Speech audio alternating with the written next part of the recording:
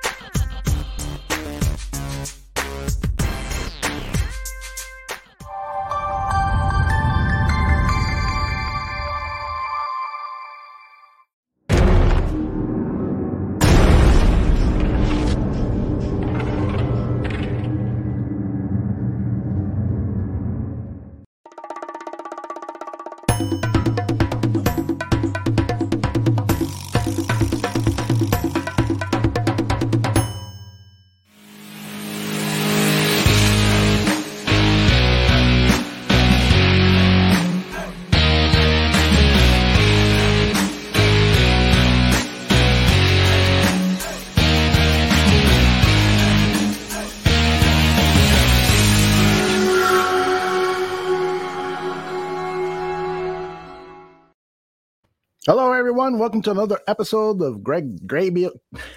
That was good. Greg Gabriel talks. What have you had to drink so far today? 3 cups of coffee. That's it. Greg, we are not going to laugh that much on this show, but given the state of the news of the Chicago Bears, not only were they humiliated in Tampa Bay, or maybe it's better to say they humiliated themselves, but also there's a pandemic that's hit Halas Hall, and Matt Nagy, when he met the media today, he did it from his car because he's not allowed in Halas Hall. So things are about as well. bad. He was in Halas Hall this morning. He got thrown out of Halas Hall, basically. Exactly right. He got tested, on one of the instantaneous tests, and then they sent him home. Yeah, it is a sad time for the Bears. Now, here's what I don't get. I mean, he had COVID before, so this is the second time. Yeah, right. He had COVID back during OTAs. Right. Yeah, I mean, I guess you can have it and then get it again. You won't probably get sick as a result of he was. I don't know if he was vaccinated when he had it the first time, but I know he's vaccinated now. Yeah. And I know the protocol is that once you're vaccinated, you've got to, 2 days in a row, test clean, and then you're good to come back to work. Yeah, so hopefully he'll be back on Wednesday or Thursday. And I say hopefully a lot of fans in the chat room are probably going to throw rocks at me because they've had it. I would say the earliest is Thursday. I mean, yeah, you'd have to Tuesday and Wednesday test clean, and then Thursday he could come in, but it might be longer. I mean, who knows? Yeah, we're throwing darts at the wall. Right. Well, we know this is that he's lost Bears fans. When you look at like today at his press conference, I was reading those comments like you did last week, and Bears fans have just had it with Matt Nagy. Yeah, I mean, the reality is that's just a few, but I agree with you. Mm-hmm. And I didn't listen to the presser after the game. Mm-hmm.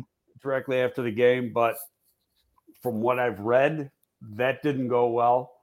And some people, like Mark Potash, for one, kind of questioned him about it today. Yep. And I'll be honest. First of all, I hate talking about, because I was in the business so long. Yeah. I've been around guys that are on the chopping block. And I just don't even like to talk about it. I don't think it's fair. That's, people up higher on the totem pole are the people that make those decisions. Mm-hmm. But what I don't like, and I get it comes with the territory, but is that Nagy can handle everybody saying he sucks and he's not a good coach. He's got to get fired. He knows that's when you lose, that's what's going to happen. Right. Okay. But he's got little kids. Mm-hmm. He's got a wife. His coaching staff's got families. They got to read that stuff. They got to hear that stuff. They got to see that stuff on Twitter. Mm-hmm. I know when Bobby, when I was working for the Bears and Bobby DePaul got let go in January of 2010, there was some speculation that, I might be next. And there's stuff in the papers, there's stuff on the radios. And it didn't bother me because I knew exactly what my status was, but it bothered my wife. It bothered, because she worked in retail. She had people coming up to her all the time. What's going on with your husband? Yada, yada, Mm-hmm. And, Sure. and that's the part Yeah. I'm never going to get into because they're not part of it. Right. No, I totally agree with you. I mean, in every business where I've worked, and I've been a staff director responsible for dozens of people, and so when you're having personnel performance issues, I'm not going to go around and talk about it openly. Those are private discussions, and I totally respect the fact that you worked in personnel departments for dozens and dozens of years, that this is a really tough subject and fans can be mean. And, yesterday during one of our shows, I threw one of my temper tantrums, blaming Pace and Nagy for everyone. But at the same time, I'm sensitive to the fact that these people do have families, that they are human beings, and that we should be careful about our vitriol and how much we throw on these people, even if they are arguably incompetent. I just, like I say, I don't feel bad for those people, the people involved. Mm-hmm. I feel bad for like the kids. Nagy's got kids that are like in grade school. I don't know if he's got anybody in high school yet, but I know he's got kids in grade school. Right. And I know that his kids and Chris Ballard's kids, who we, mention every once in a while, were really close when they worked together in Kansas City. And they still, Chris will bring his kids up here from Indianapolis and vice versa. Mm-hmm. And, having to go to, how'd you like to be like a seventh grade boy Mm-hmm. and you got to go to school with all this stuff going on? Yeah. And that's not easy. That's tough on those kids. Absolutely. So that's why I don't like it. But still, in saying that, I got to be fair. Yesterday's the first time I thought there could be a change made. I never thought it until yesterday. And I just think that, they didn't perform. We could sit here for an hour and talk about, well, why? The offense wasn't there. And Todd Bowles. So what's the last thing I said last week? It's going to be ugly. Yeah, you did. You can find the tape. That's the last sentence. It's going to be ugly. Yeah. And part of it was because of what happened last year. Not a doubt in my mind. This was payback's a bitch. Yeah. I mean, they were Brady got questioned about that game. Yeah. He was embarrassed about that game because he lost his composure. Mm-hmm. And this was payback time. Right. They were up 35-3 and trying to score inside the 5-yard line on 4th down. So, I know. No. If he could have scored 50, he would have. Yeah, he would have. And laughed about it. That's right. So, and you know what? You're going to get games like that. But here's the key.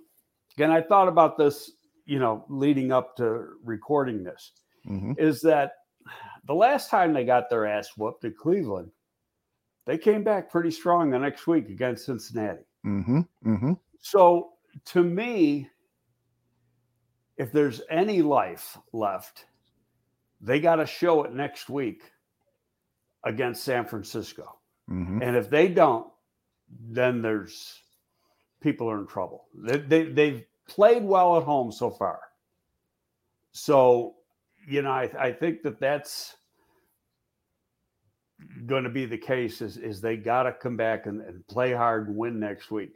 And not just play hard. They got to come back and win next week. Right. And San Francisco, they've only won 2 games. Exactly. Yeah, they're a team in turmoil too. And here's the schedule and what it looks like. So it's San Francisco in week 8. It's the nationally televised game against the Steelers in week 9. If the Bears do lose those 2 games, now the Bears have never fired a head coach during the season in their history over 100 years. Might that change, Greg? I don't know. That's going to be George McCaskey and Ted Phillips. That's not even going to be Ryan Pace's call. That's George and Ted. And Virginia's going to have a say in that too. They might say, "Hey, you know what? Let's do this now so we can get a head start on who the next guy is." Now I know who I'd want, but Ooh, tell us. Doesn't mean I'd want Brian. I'd want Brian DeBall in a minute and a half.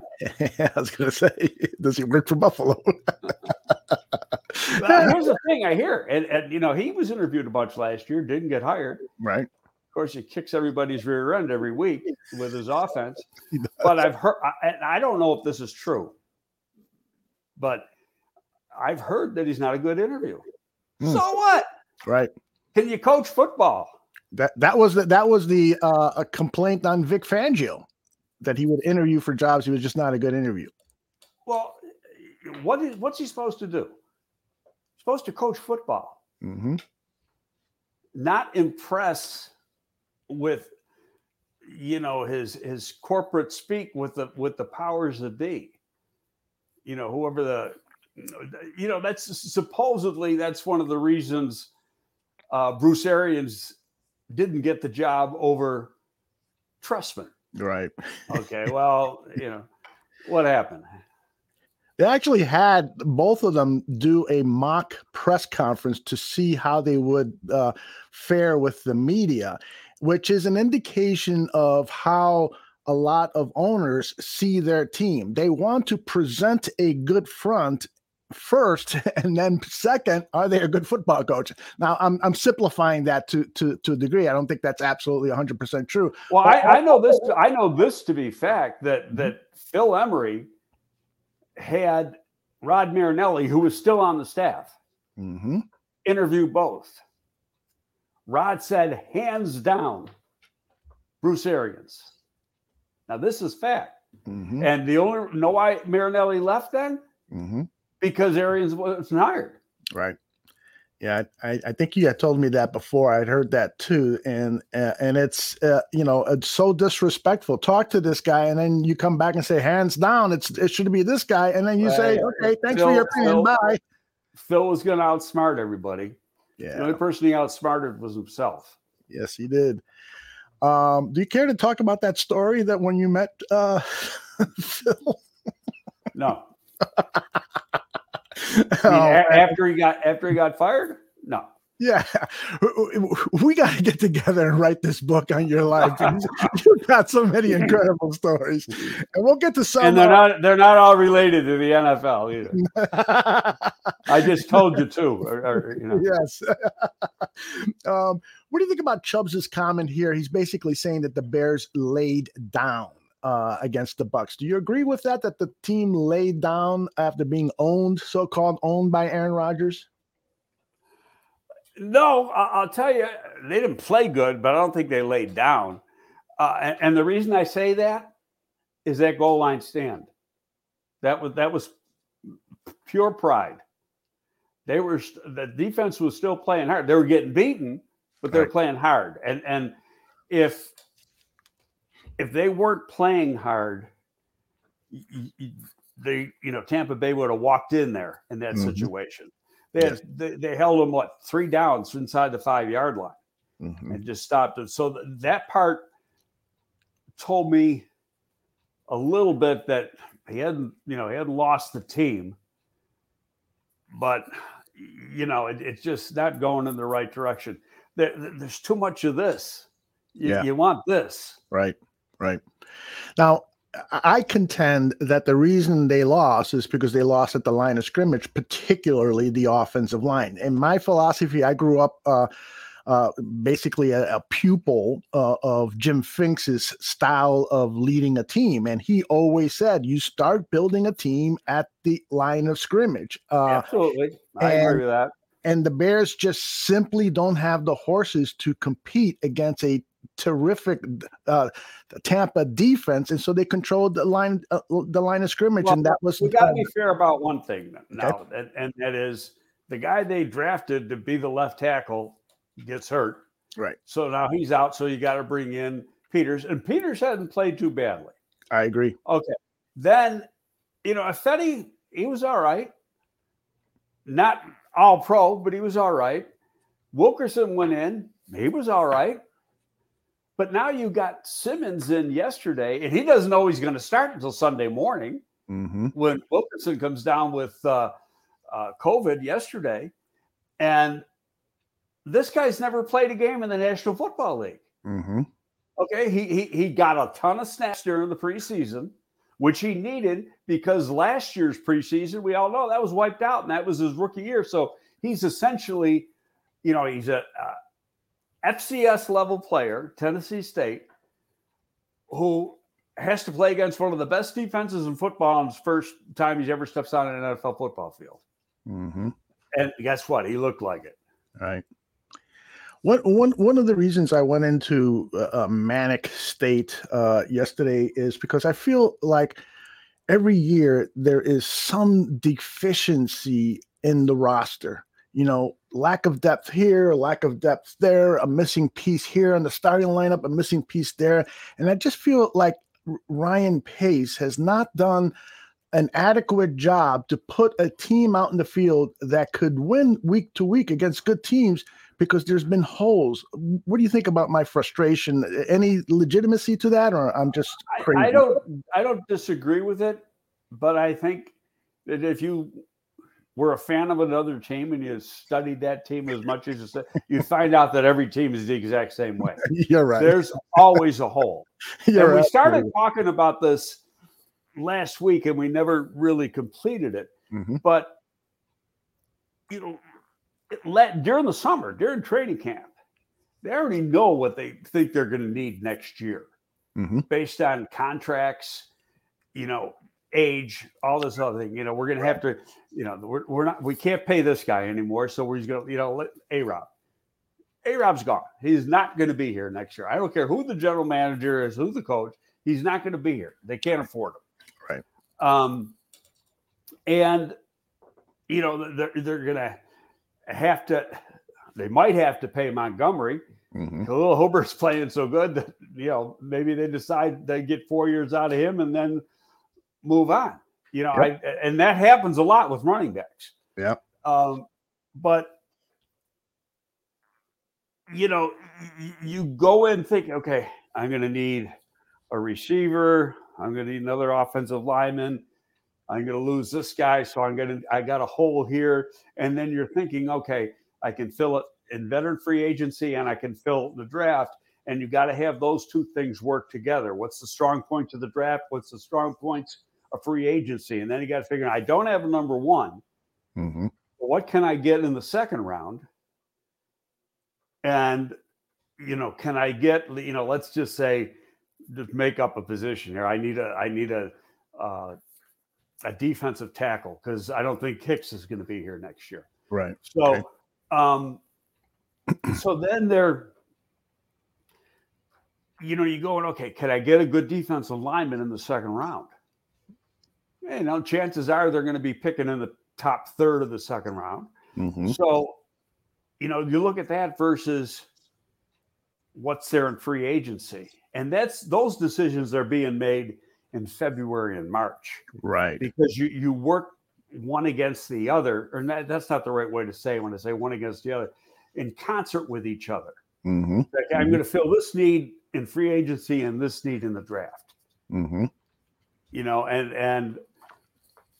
hopefully you get lucky, but you only got so many dollars to work with. Right. That's why I think some of these guys Hicks has he played a full season in the last 3 years? I don't think so. No, he's already missed 2 games this year. As good as he is, is he giving? My philosophy is that you got to give back to your team what you're making in a salary.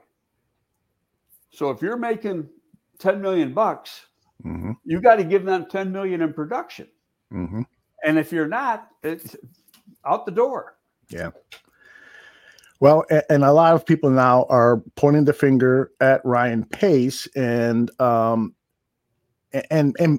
Ted Phillips has had a target on his back for. And Ted Phillips isn't going anywhere. He has nothing to do, and I'll say this: he has nothing to do with the product on the field. Other than my office was right across the hall from his. I know, I know exactly what he does. But other than Ryan Pace. Well, but he had brought in Ernie Accorsi for that too.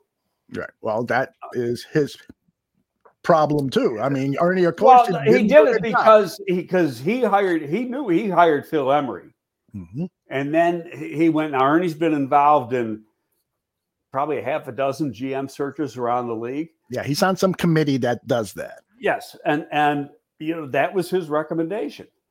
I know Ernie well. I worked for Ernie for a number of years. Worked with him and for him, and he's he's been right sometimes and he's been wrong sometimes.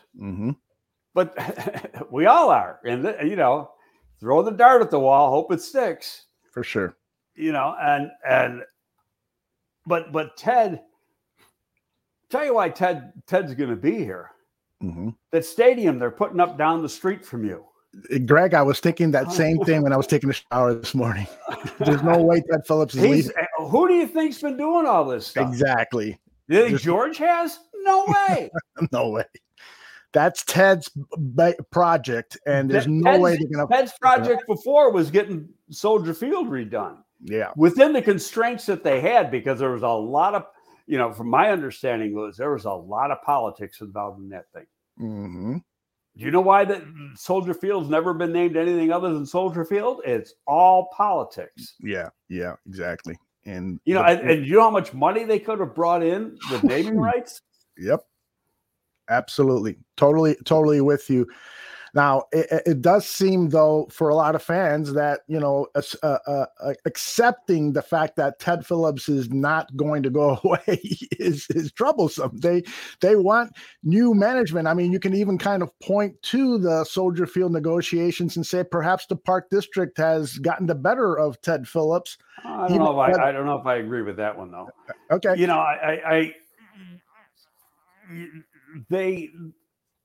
How often I used to know a lot of the particulars of the contract, like it's getting the field resodded and stuff like that. And they got the Park District to up the ante on some of that stuff and get the field resodded more often during the season, because they saw the problem is that because it's resodded so much, the rooting never takes place such a way you really want it to.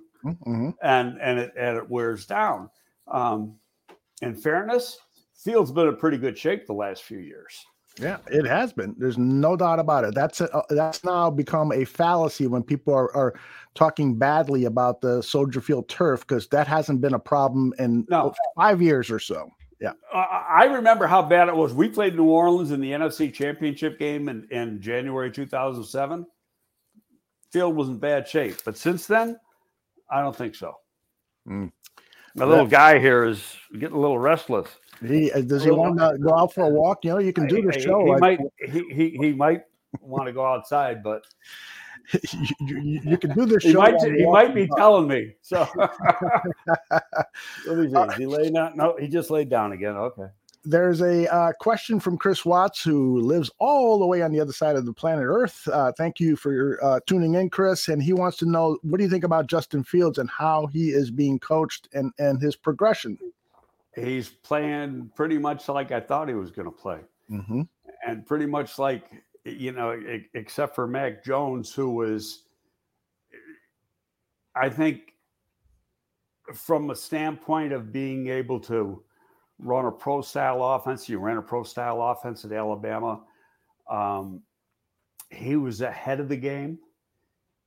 But his ups where guys like Lawrence and Fields, Wilson, their upside is here. Where I think Mac Jones is going to be a hell of a quarterback. He's already proven that. But I don't think he's got the upside these other guys do. I agree, yeah. But all those guys are struggling. And Jones, even, they mentioned it, was it last night's game, the Sunday night game, that he's still throwing 7 interceptions and only 7 touchdown passes. So don't try to tell me he's killing everything, but he's playing on a lot better football team than the other guys are. Greg, I have a theory. Tell me what you think of it. Matt Nagy was forced to start Justin Fields, and that Matt Nagy may have been right that it was a little too early to bring Justin Fields into the starting lineup, given all of the issues around that quarterback position, the injuries to the offensive line, the lack of depth at wide receiver, et cetera, et cetera. Do you think that perhaps Matt Nagy was correct all along when he named Andy Dalton the number 1 quarterback, and Justin Fields is just not quite ready to assume that role given what he has around him? Well, I'm going to tell you a conversation I had last week. I think it was Thursday, might have been Wednesday, with a friend of mine who is an agent. And it's all hearsay. He claims it's true. I'm going to put that disclaimer there right now. I do not know if this is true, but he claims he's close to DiFilippo, and what you say is true. Well, that's what was told to me last week. Now, I don't know. Again, people are, prone to bullshit every once in a while. I'm just telling you what I was told.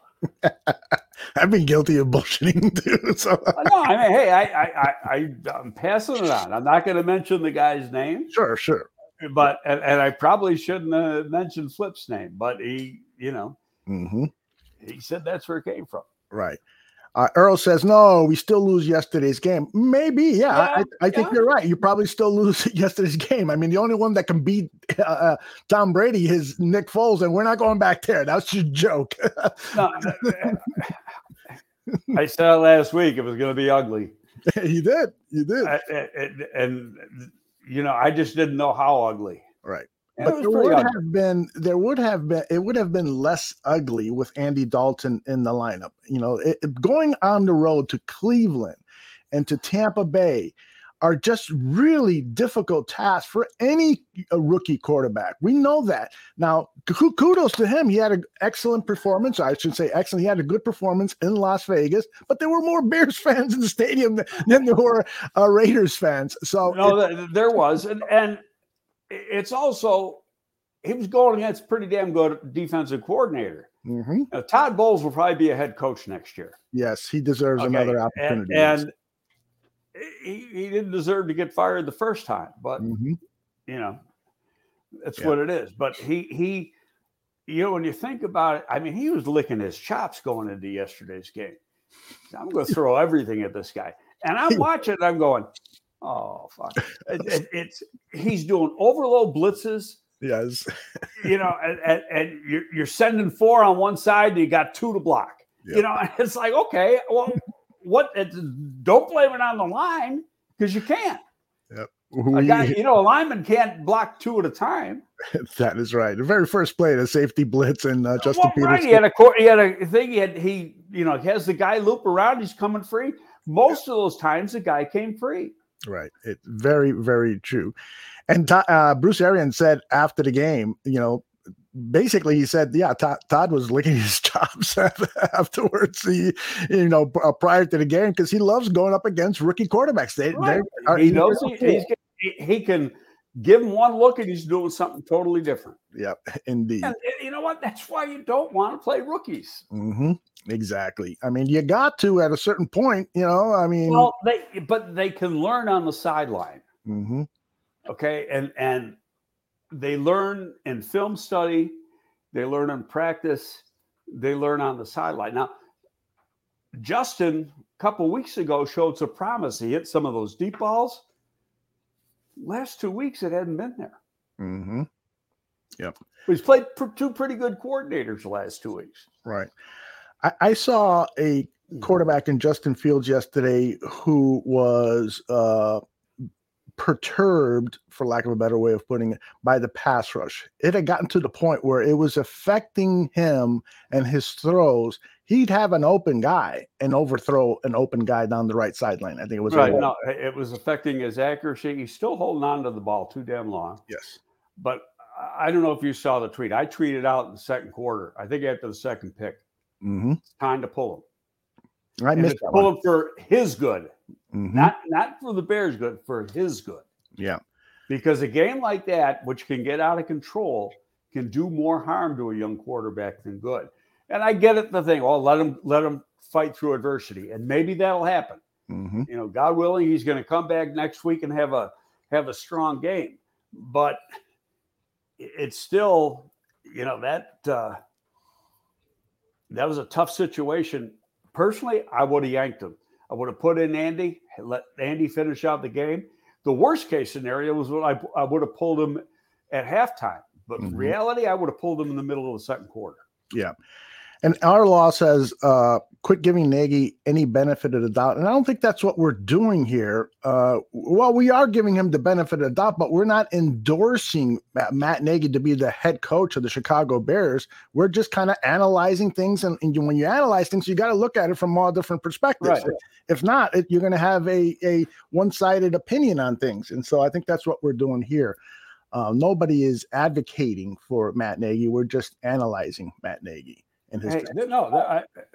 That decision's out of our hands. We're not going to, you know what? You can bitch as much as you want.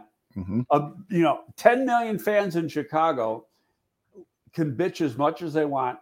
You know what? It's going on deaf ears. Yeah. People at 1920 Football Drive in Lake Forest are going to make that decision. Well, that's an interesting topic right there, because I am of the contention that if there are empty seats at Soldier Field for upcoming, they're already paid for. But they're paid for. But the concern is, will then they be paid for in another year? You know, I think John Fox, one of the reasons he was released and didn't serve the last year of his contract is there were considerable empty seats for his last 3 or 4 home games. And, you know, at that point, you got to say, well, we got to stop this. We're bleeding here. We need to come up with something else, because we need asses in those seats so that we can sell jerseys and we can sell beer and we can get the parking. There's no question about it. And we can pay for that new $2 billion stadium we're trying to build. Exactly. Oh gosh. So where does this team go from here? Matt Nagy made a point after yesterday's game, and he touched on it in today's press conference about the team sticking together. He believes that this team is closer than ever before, he said yesterday, and he expounded on that today. Do you believe that there is a chance here that this team could potentially start to fragment? You've been in situations in with teams yourself and been an eyewitness to teams around you where they've been in this hole. What is your level of concern that the players might stop playing for him? Okay. Can it happen? Yes. Will it happen? I don't know. And know how I would know one way or the other? I have to be in the building. And I'm not trying to avoid the subject. No, it's fair. Because when you're in the building and you're down in the weight room working out, you're seeing the players and you're watching how players practice and their energy level during practice and working out in the weight room. You know, it's a 9 to 5. They get there at 7 in the morning, 6:30 in the morning, and they're there till 4:30 in the afternoon. Some of they're later than that. And, you can see it. And if they don't want to play for somebody, everybody's, what it's like, kind of drowsy. Yeah, I got to go to frickin' work today. Regardless if he's making $15 million. I mean, you see it. And the only way, like in the last couple of years of Trestman, hell, his whole last year, the last half season with John Fox, you saw it on the field. Mm-hmm. They did not play. I mean, there's a bunch of games they gave up over 50 points with Foxy. Yes.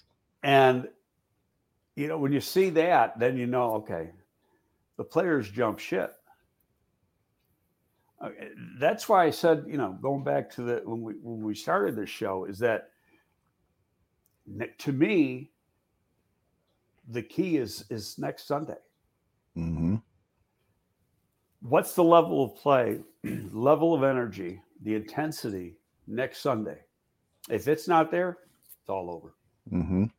It's going to be an interesting matchup against the 49ers because one of the things that they do well, despite only having 2 wins this season, is that they protect their quarterback. And so the Bears pass rush may not. Did you watch the game last night? I only saw portions of it. How did they do? Well, first of all, it's played in the monsoon, so it might not be it's hard to judge. But that's all right. They got to him more, okay. and a lot, but weather had a lot to do with it. I mean, it was a horrible.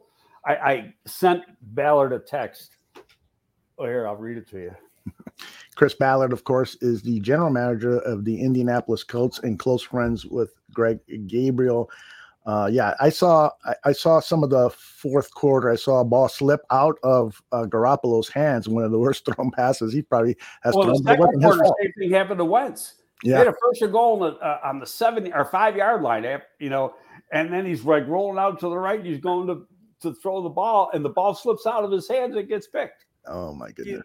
So it's just awful. Okay, I said, wow. Don't know if I ever watched a game with such shitty conditions, including the snow game they played in Buffalo. That was played in 4 inches of snow. Wow. I said, good road win. Hopefully it keeps going in the right direction for you. He turned back. He goes, thanks, Greg. He said, we have a good team. Not perfect, but good. Long way to go. And I think we'll be in on it. But I don't disagree with him. Boy, that running back they got is a special guy. Jonathan Taylor. I learned yesterday watching bits of the game that he got invited to go play football at Yale. So he's a super smart guy. He runs hard. He's got great instincts. I mean, that's a great. And then of course they drafted one of my most favorite college football players of all time, Quentin Nelson, at the left guard position. I was praying that the Bears would get him. So they've got some talent on that team. Okay, I'll tell you a story now. Okay. So Chris and I talk a lot. Mm-hmm. They're going into that draft. They're picking Colts were 6, I think, right? And yes. The Bears were 8. Correct. So we're going back and forth about players, and I want to ask him, what's his? I thought the Bears were going to get Quentin Nelson. Okay, and I asked him about Nelson. Well, he's got a knee, a little bit, And then I said, this is what I mean. Even your friends fucking lie to you. So that's great. And then, my asthma's killing me. So then I bring up Roquan. And he goes, oh, God. He goes, you know me, Greg. I got to have those defensive players. There wasn't a doubt in my mind that they were going to take Roquan Smith after I got off the phone with him. And what happens? They take Quentin Nelson and the Bears get. I mean, hey, both of them won. Yes, they did. Okay, but I called him up I sent him a text 10 seconds after he made the pick. I go, you. I love the way you say even your friends lied to you. But the interesting thing, and I've had debates with this with some of my friends, is that in the second round, they come back and get Darius Leonard. And the Bears in the second round, James Daniels. So I say, I've debated people and said, the Colts got the better of the deal. Well, yeah, but they picked before. Right. Exactly. So, I mean, what are you going to do? I was asked, I thought, it could have been the other. It could very easily have been the other way around. Right. It could have. Right. Exactly. So I don't know. I don't know what. I know Chris really liked their guy, the linebacker. Yeah. But he didn't run very good, and I think he was hurt. And that was the only thing that was like a red flag to me. Yeah. But I mean, Lance Briggs didn't run good either. Right. But he played 4.50, and Leonard plays better than 4.50. Mm-hmm. And I'm sure that if they timed him again, he'd time a lot faster. That guy's the man. He's a hell of a player. Mm-hmm. But really, both teams won. Yeah, no doubt. And had the Colts taken Roquan, not a doubt in my mind the Bears would have taken Quentin. Mm-hmm. And maybe they come back in the second round and get Leonard. Yeah. So it could have been a flip-flop. Yeah. Let's talk a little bit more about this offensive line because Sam Mustipher is getting criticized for him being overpowered. I keep trying to tell people he has faced 3 of the best nose tackles in the NFL this season, starting with Aaron Donald and then going on to the kid from the Green Bay Packers. And then Vita Vea, I mean, that's Vita Vea is like going up against a Caterpillar bulldozer. Yes, exactly. Okay. I don't care who you aren't winning.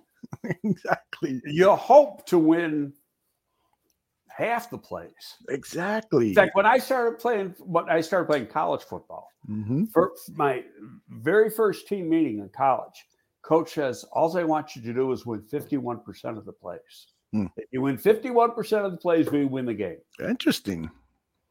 I'm surprised it's that low. I would have thought maybe 75%.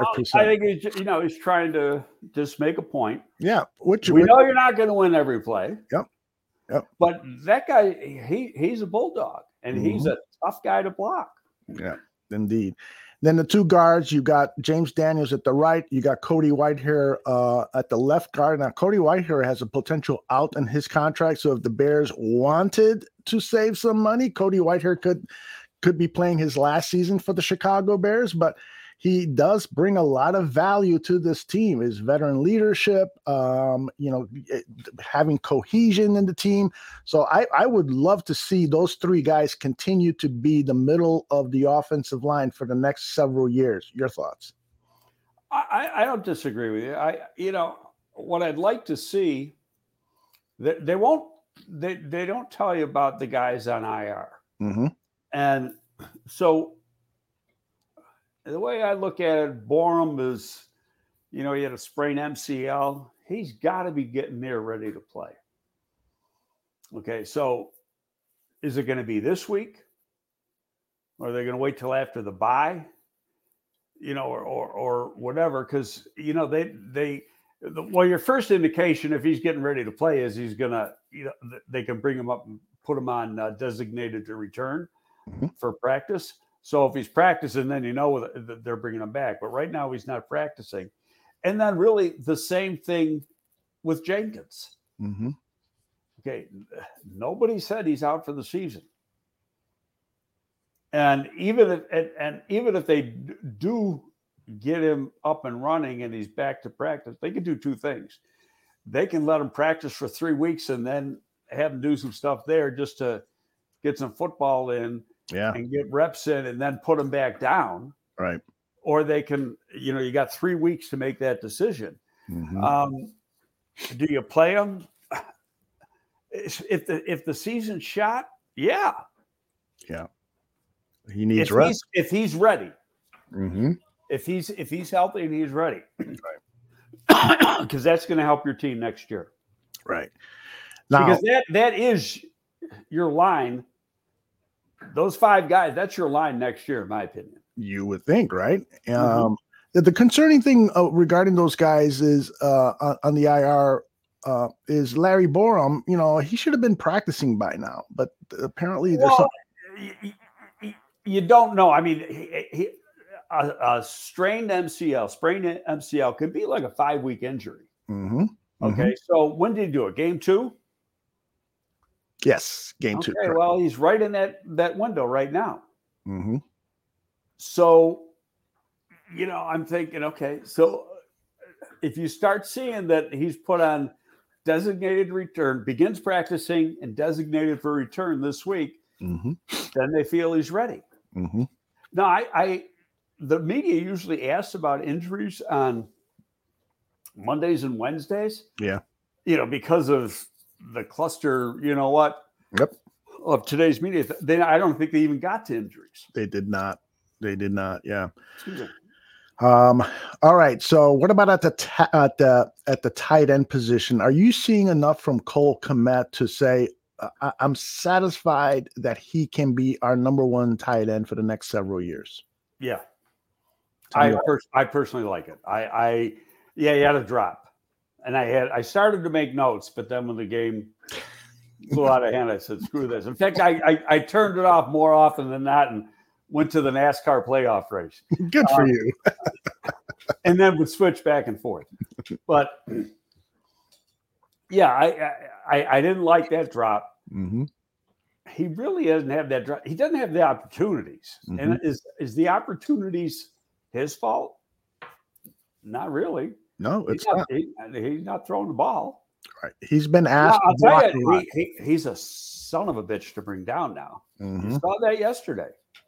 You get him going. I mean, he's not going to make anybody miss, but he'll run over you. Yep.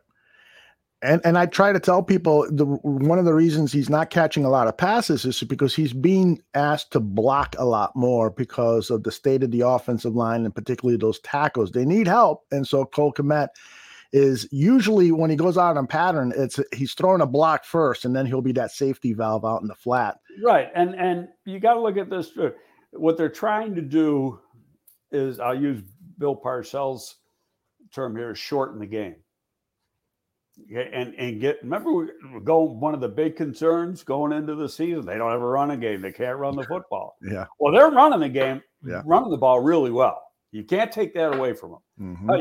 You got a rookie 5th round, 6th round pick who, I liked him, who many people, he's not going to play. So he's run for 200 yards in the last 2 weeks. He looks like a stud. Yes. And the guy's a hell of a player. He is. And what he is he's a better receiver than I gave him credit for. Mm-hmm. Watching the tape from Virginia Tech when he was coming out, but he's a good player. And so Damian Williams is going to get back into the flow. He's coming off COVID. His conditioning, probably wasn't where it should be. And he got a few snaps. And then you're going to get Montgomery back. Same thing. He had an MCL. He might be 3 more weeks away. Yep. But you're going to get that back, but you're trying to run the ball to control the clock, get some sustained drives, and then when you can run the ball effectively, your play action pass game works better. Yeah. But when you're behind 21-3 or 21-0, whatever, play action isn't worth a damn. Yeah. You're not going to fool anybody then. Right. Chris Watts wants your opinion on the play of the defensive backs. DeAndre Houston Carson. Very good. Yeah, but DeAndre Houston Carson is looking like he deserves starter reps. Well, he's getting a lot of play time. You got to look at the way they got he might not be quote a starter, but he's getting as much play time as those guys are. Yeah, I haven't looked at the snap count. He's part of the sub package. Yes. No, he's guy, another FCS level kid who's really starting to come into his own. Mm-hmm. Yeah, and a physical football player. Right. There are a lot of times where players, they don't start to really develop into the player they can be until they're in their mid to late 20s, right? Is that fair assessment? Well, yeah, but you gotta, theoretically, you want to be able to make a decision before the rookie contract's up. Right. It doesn't always happen. Depends on circumstances and situations, because then you got to make that decision. Do I pay him or not pay him? Well, they really, when you look at Houston Carson, he's already been out of his rookie contract, I think. Yes. Okay. So, but it's not like they had to pay him a whole lot, because there wasn't, other than special teams, there wasn't a whole lot to show. Right. But now he's showing more. Yes. And I'm not sure. I think he's on a 1-year deal, but I'm not 100% sure of that. I can confirm that is a 1-year deal for $1.127 million. So he's going to be. He's going to make some money. He's going to make some money next. I mean, he's not going to make $8 million a year, right? But he's going to get some money next year. Yeah. Now, do you keep him? And Deshaun Gibson is on a 1-year deal. Yeah. Okay. Do you ship him out? These are things you gotta, you're doing during the off season, when you got to make these money decisions. Like I said, I don't think A-Rob's going to be here. I don't think Hicks is going to be here. And so now you're going to have, between the two of them, there's like $35 million you're going to have right there. Yeah. So. Quick question, just backtracking here. Tevin Jenkins was seen on the sidelines yesterday. Does that mean anything in terms of is he getting closer? I mean, of course he's getting closer to recovery, but does it mean that we may be seeing him soon in practice, given that he traveled with the team to Florida? It's a good question. But then yesterday, Wilkerson came up with COVID yesterday morning. Yep. And they immediately brought up Hambright off the practice squad same day yesterday because of COVID, which you're allowed to do, which tells me they're taking all the practice squad guys. Or not all of them, but they're taking guys. And, Tevin Jenkins, they got a second-round choice. They probably want him observing as much as they can so he can learn from the sidelines. Gotcha. Getting back to the DBs, Chris wants your specific opinion about Eddie Jackson, who received some valid criticism from Sean Desai in Thursday's press conference regarding his tackling, but also spoke at length about the value that Eddie Jackson brings to the defense because of his knowledge of the different coverages, because offenses don't throw his way a lot because of his reputation. Your thoughts on Eddie Jackson? No, I agree that you go back to his career at Alabama, he wasn't a strong tackler. He's no thumper. Never has been. In fact, he came into college as a corner and played corner, I think, the first 2 years of his career, then got moved to safety. So he's never going to be a thumper. No, he did, because now you're looking for it. He did lay some licks yesterday. Yes, he did. But you got to see more. Yep. I think his tweet picking on Lance Briggs was the stupidest thing he's done since he's been a Bear. Yes. I just said, my God, what is he thinking? He wasn't thinking. Don't piss off those guys, because those guys got a voice. Yes, exactly. Yeah, I got to actually go back and listen to what Briggs might have said in yesterday's show. It might be entertaining. What about Bilal Nichols? Last season, I thought he was on the cusp of stardom. To me, he's not having that good of a season, and he's thrown out for a stupid, unsportsmanlike conduct play. Your thoughts on Bilal Nichols? I'm not worried about him. I think he's a strong player. I think he's drawing, especially when Akeem is not there. He's getting more attention from the offense because he can be a disruptor. I think all told, the defensive line isn't bad. Yeah. Okay. Yeah. But what did they have? One game with the full show in there? That's it. It's just one. Yeah. Yep. Want to ask you about overall, this team is with the trade deadline on November 2nd, which is right before the game. Yeah. So it's before the Steelers game. So a week before the bye. If this team loses to San Francisco, do they then start thinking about a rebuilding and trading away some of the veteran players to teams who are hungry for veterans to help them in their playoff push and acquire draft capital, or what? My answer is this isn't hockey, baseball, or basketball. The trade deadline in the NFL is basically a non-existent day. Okay, there's been a couple years when there's been some moves, but in most cases, you can count them on one hand. And very, very rarely is there anything big. Now, could you have a Deshaun Watson? Yeah, but don't forget, when you trade these guys, some of these guys, okay, you want to trade A-Rob. You got the rest of it, half of a $20 million contract there, or 18 million, whatever he's getting. So say 9 million or 10 million, the team's got to have that 10 million to pay him. Yeah, exactly. So there's a lot of things that go into the equation when you're thinking about doing that. And then a team say, well, okay, I'm picking up $9 million. I'm not giving him much. And he's out of contract. Right. I might, so the rental thing, that works in baseball. Doesn't happen in the NFL. Do you think that the Bears should be aggressive in trying to make some moves, even though, it's unlikely that anything significant will happen?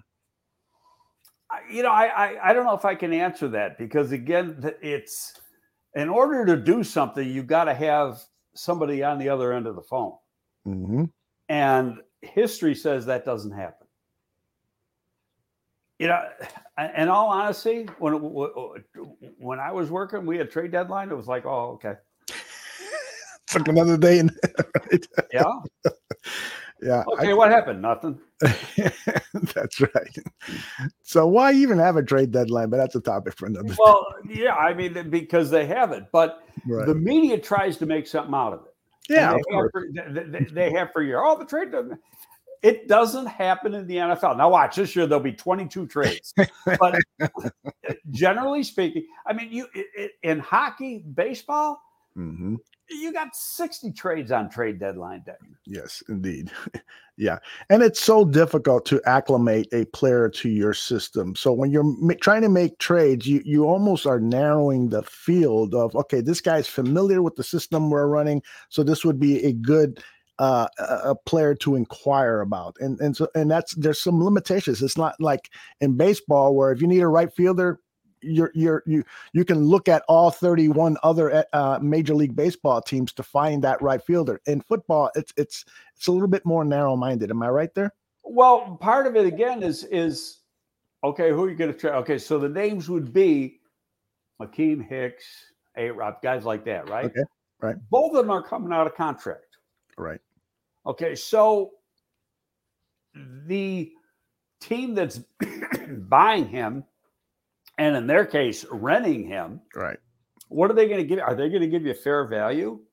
Right. They're going to give you a 6th or 7th round draft pick. Well, yeah. First of all, they're only getting them for half a season. Exactly. Okay, and so they're not going to give you much. Where in the case of A-Rob, I'm not so sure about with Hicks, and I'm not taking anything away from his value, but fact of the matter is he's missed a lot of games in the last few years. Right. And he's getting to that age where that happens. But, A-Rob's going to give you something back in the compensatory market. Okay, if you lose him. Maybe as much as now, it's a formula that it's all your gains versus all your losses. So people are like, oh, they're getting a 3rd round pick for that. Doesn't work that way. Yeah. Okay, because it's the sum of everything. It's the sum of of who you signed versus the sum of who you lost. And it's a very complicated formula that the league office comes up with. And in all honesty, there's a lot of people that have no idea how it really works. There's people in front offices that have no idea because the league doesn't tell you. Yeah, that's you got to kind of guess. Yeah, based on what's happened in previous years. Yeah, but you make a hell of a point there, Greg. Is that you can almost bank that you're going to get more in the compensation after A-Rob is signed by another team next season than you are in trading him as a rental player for the last half of the season. Right, but you don't get that compensation until the following year. Okay. You're not getting it this. In other words, if he signs in March with the Rams, you're not getting that draft pick in April. Gotcha. Because the other part of the equation is playtime. And then awards. If he does not play to the level of the contract or gets hurt, it's a wash. Tough shit. You lost him. Yeah.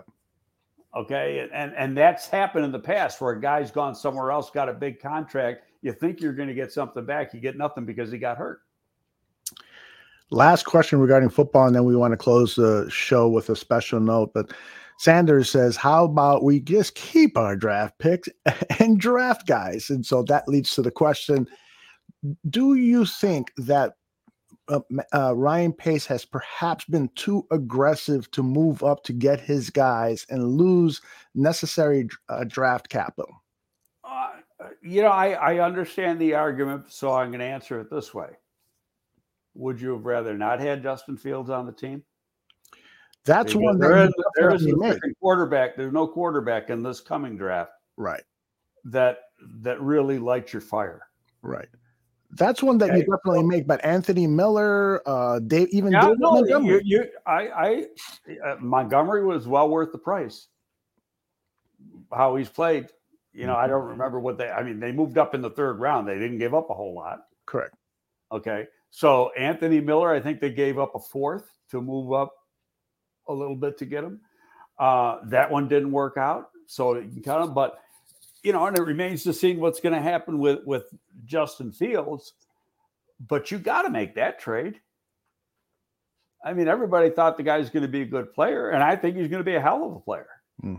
I think he is the guy that the Chicago Bears want to be the future quarterback, but don't expect him to be an all-pro right now because it's not going to happen. I hear you. Very great analysis. All right, we want to end the show with a special tribute to a very close friend of Greg Gabriel, who he lost this past week. Tell us about Paul and where'd you meet him? What was he like? Oh God, we'd get we'd have the FCC after us. Keep it clean. Are these things? Are these things?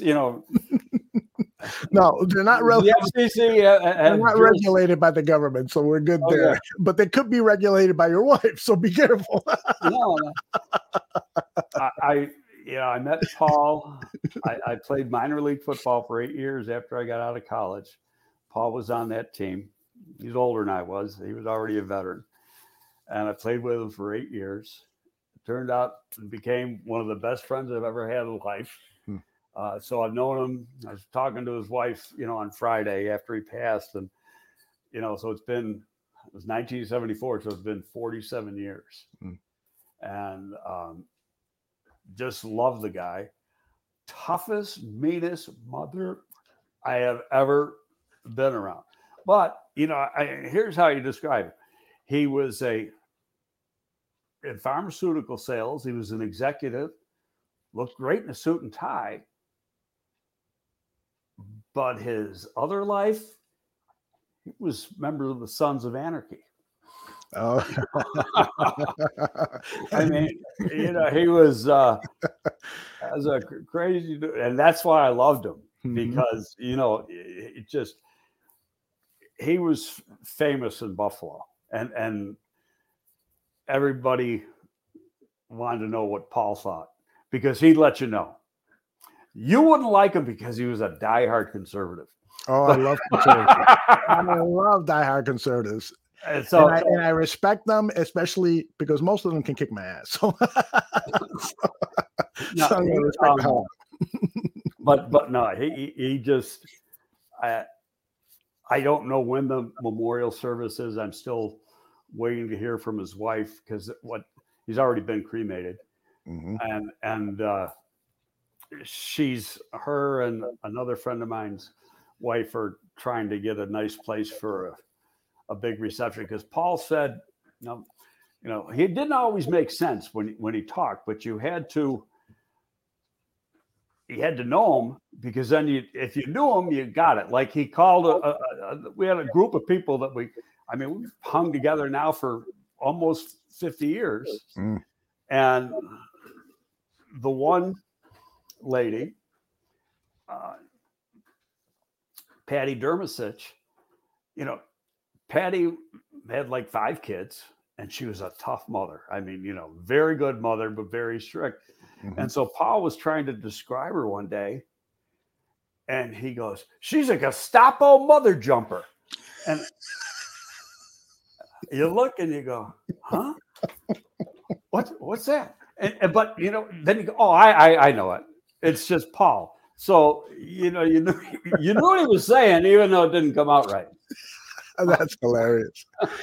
And you wrote on your tweet regarding Paul that he was the best fullback you had ever played with. Well, you know, it's been a while since I played football. Last year I played was 1981. Yeah, I mean, you know, I formation fullback, sometimes even split backfield fullback. You always had a fullback in the game. He wasn't a big guy. You know, probably 205, but back then, hell, I only played 185 to 190, 192. I mean, you know, we didn't have size then. Wasn't when I came into the league, a big offensive tackle was 275. That guy's a reject now. Okay, so I mean, you know, it's an entirely different game. But Paul is just real tough, and he was. You know, I don't think he could play by today's rules, because he'd take your knees out, he'd chop you, anything that he could do. And you know, back then it was all fair. Sure. So, you know, it wasn't against the rules, but he'd do it. And oh my goodness, I've seen some of the old NFL films where they were basically assaulting players on the field, and then when they were injured, they were dragged out. They didn't bring a doctor out onto the field; they just drag you off the field. Yeah, you know, throw a Band-Aid on them and then put them back in. Well, I'm gonna miss him. I was kind of surprised. I didn't, you know, he had dementia, came on suddenly. But he was 80 years old. I mean, I'm 70. Yeah. And well, how about this? And I think I might have told you, this guy was so competitive, great shape, played competitive rugby into his 60s, and was good at it. Went back to he went to East Tennessee State. Went back, and they used to have the alumni. The spring game was the alumni against the varsity. He went back. He's 45 years old, 46 years old, plays every snap. Amazing. And, you know, unbelievable condition this guy was in. Would in the winter, he'd go skiing all over the world, not just the country. Any place he could find him and his wife would go, and they'd go spend a week skiing somewhere. They go out to Colorado, Jackson Hole, Wyoming, wherever, and just have a blast. Well, everyone in the chat room and myself are saying sorry for your loss. And Paul, this show is dedicated to you. And hopefully we're not back here next week reading the last rites of the Chicago Bears, because they could be headed that way if they lose another game. But we'll see. We'll be here next week to talk about that. And Greg, again, thanks very much. Make sure you follow Greg. Let me put your Twitter handle up there so that people can see it. It's at Greg Gabe, GregGabe. You want some entertaining tweets to read? Greg has them and more. I've come down in my old age. You have, but nonetheless, they're still very entertaining, and I think the word is prescient. So you say a lot of things that end up happening either later in the game or the next day or a month. You know, your insight into pro football is unbelievable, and I love just following your Twitter handle. In fact, one of the ways I prepare for this show is I just look down your Twitter. I want to talk to him about this. I want to talk to him about that, and so forth. And so we'll have a lot to talk about next week.